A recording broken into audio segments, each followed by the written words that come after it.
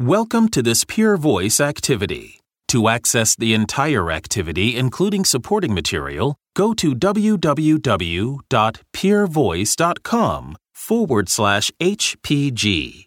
This activity is supported by an educational grant from Bristol Myers Squibb.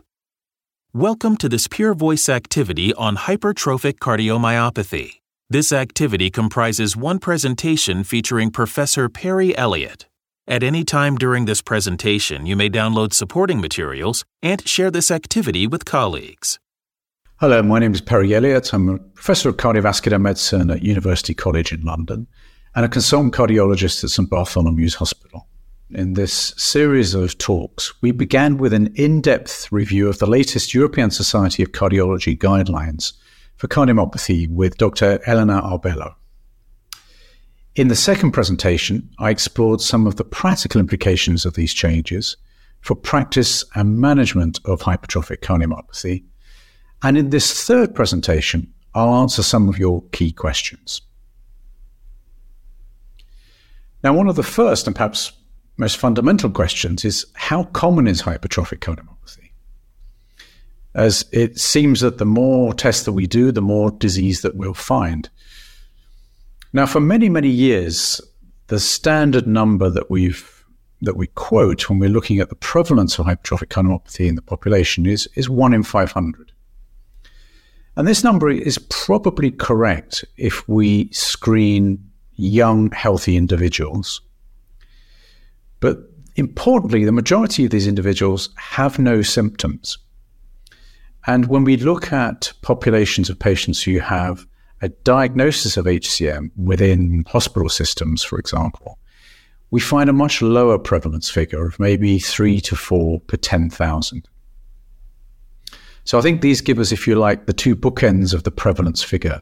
Within the population, unexplained hypertrophy, perhaps 1 in 500, but the proportion of patients who actually go on to have clinically relevant disease is probably much less than this. So the next question is an interesting one. It's a case scenario in which we have a 36-year-old man with a history of exertional breathlessness and lightheadedness. His electrocardiogram and echocardiogram are consistent with a diagnosis of hypertrophic cardiomyopathy, and this is also supported by his family history. And the question is, what should happen next to confirm his diagnosis? Now, at one level, we have a diagnosis. So the traditional way of thinking about cardiomyopathies is in the description of phenotypes defined by morphology and function of the heart. So if this gentleman has an abnormal ECG, an echocardiogram showing otherwise unexplained left ventricular hypertrophy, and if he has a family history of hypertrophic cardiomyopathy, then we can be reasonably confident this man has hypertrophic cardiomyopathy. The real issue is, why does he have hypertrophic cardiomyopathy? So really the next step in this gentleman is to perform a workup to try to, if we can, determine the underlying etiology of his condition. So the next question is highly relevant to this case. When should genetic testing be conducted in patients and their family members? The rationale for this is that not only does it confirm the diagnosis, but we increasingly recognize that genetic information helps us in determining prognosis. It helps us to perform therapeutic stratification and allows us to advise individuals and families about reproduction. And of course, it also allows us to perform cascade genetic evaluation of relatives who might otherwise be enrolled into lifelong screening with echo and ECG. On average, 50% of those individuals would probably be enrolled in such programs unnecessarily. So relevant to the question about genetic testing, the next one is fundamental. How important is the family history when evaluating a patient with symptoms suggestive of hypertrophic cardiomyopathy? When we see a patient with a cardiomyopathy or hypertrophic cardiomyopathy specifically, we should be trying to take a 3-generation family tree and asking specifically about each relative within that family tree. We're interested in premature sudden death, but also early onset symptoms such as chest pain or breathlessness, history of device implantation, transplantation. It may provide you additional information which help you in determining the prognosis of the patient that you have in front of you. And of course, it's fundamental in identifying parts of a family that may be at risk themselves of inheriting the disease. So it fundamentally informs cascade genetic testing. So family history is a key component of the diagnostic pathway in cardiomyopathies. So the next question is a great one. I think it's a very sort of current question. If we have an MRI which shows us that a patient has hypertrophic cardiomyopathy, do we really need to do an echocardiogram in 2023? And the answer to that is absolutely yes. All of these tests are complementary.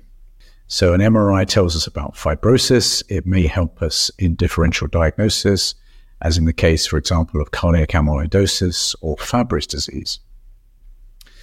But echocardiography remains central as an initial screening test, but it's also fundamental in understanding the physiology of the disease, and in particular, left ventricular outflow tract obstruction, where baseline echo or echo during bedside maneuvers such as Valsalva, or if you have symptomatic patients, exercise echocardiography, these remain central to the evaluation of symptoms in patients with hypertrophic cardiomyopathy. So the next question is a really good one, I think. So in patients with obstructive hypertrophic cardiomyopathy who have been conservatively managed for symptoms, at what point should I consider either initiating a myosin inhibitor or referring for invasive treatments, which essentially means septal reduction therapy with either alcohol ablation or surgical myectomy? Current guidelines would indicate that if you have a patient who has drug refractory symptoms, or if they have side effects from their medication, then that is the moment to consider invasive therapy. However, I think we recognize that there are a large number of patients who are on beta blocker, disopyramide, or calcium antagonists who have persistent symptoms but do not want to proceed with the potential hazard of an invasive treatment. And I think this is the gap where myosin inhibitors are likely to transform practice. So I think if you have someone who's been treated with first and second line conventional medication and they remain symptomatic, then that would be the moment to consider the use of a myosin inhibitor. If that patient remained refractory even to a myosin inhibitor, then you would proceed with conventional advice to counsel the patient on the pros and cons of an invasive treatment. So this turns the whole question around now. So the next question is, can a myosin inhibitor be initiated in patients that have already had a septal ablation?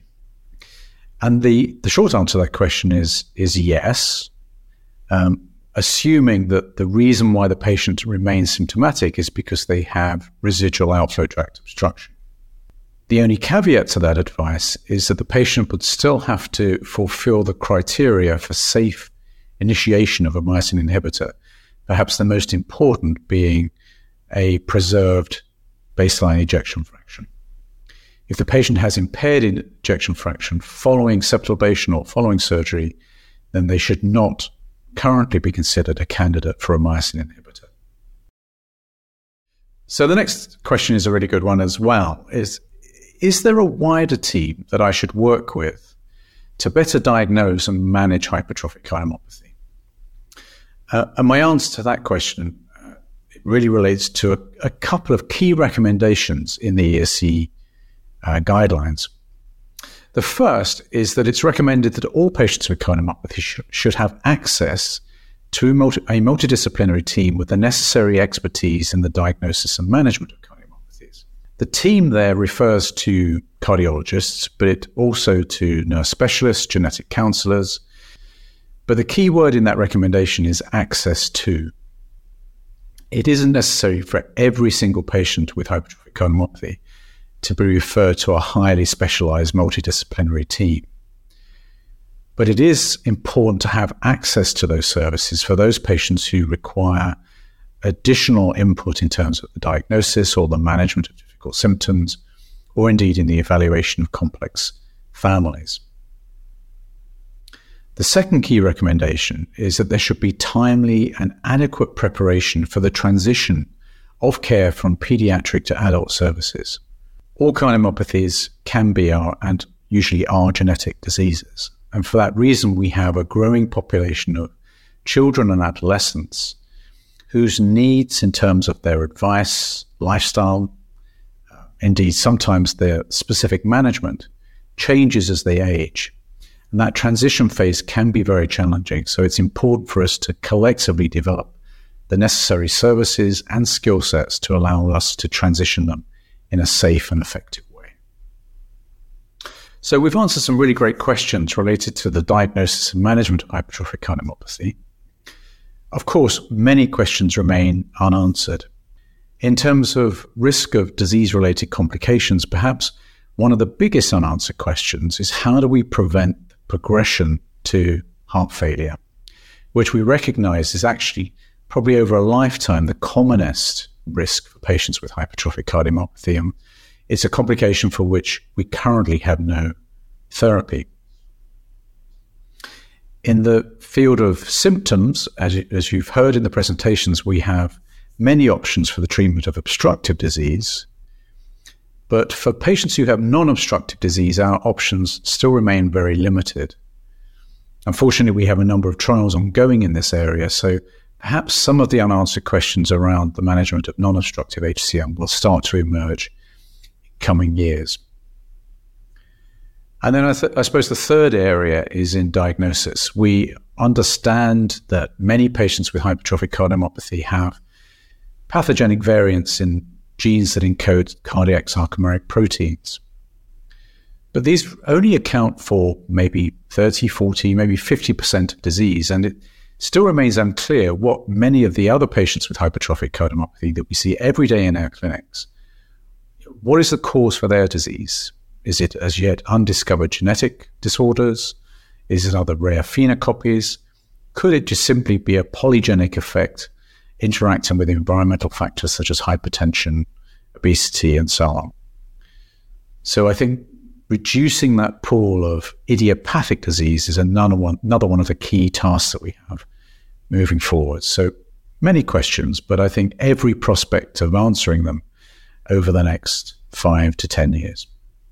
So we really hope that you found this helpful to your everyday practice. Next time you see a patient with hypertrophic cardiomyopathy, we hope we've given you some tips and tricks about accurate diagnosis and, importantly, a personalized approach to the management of the disease.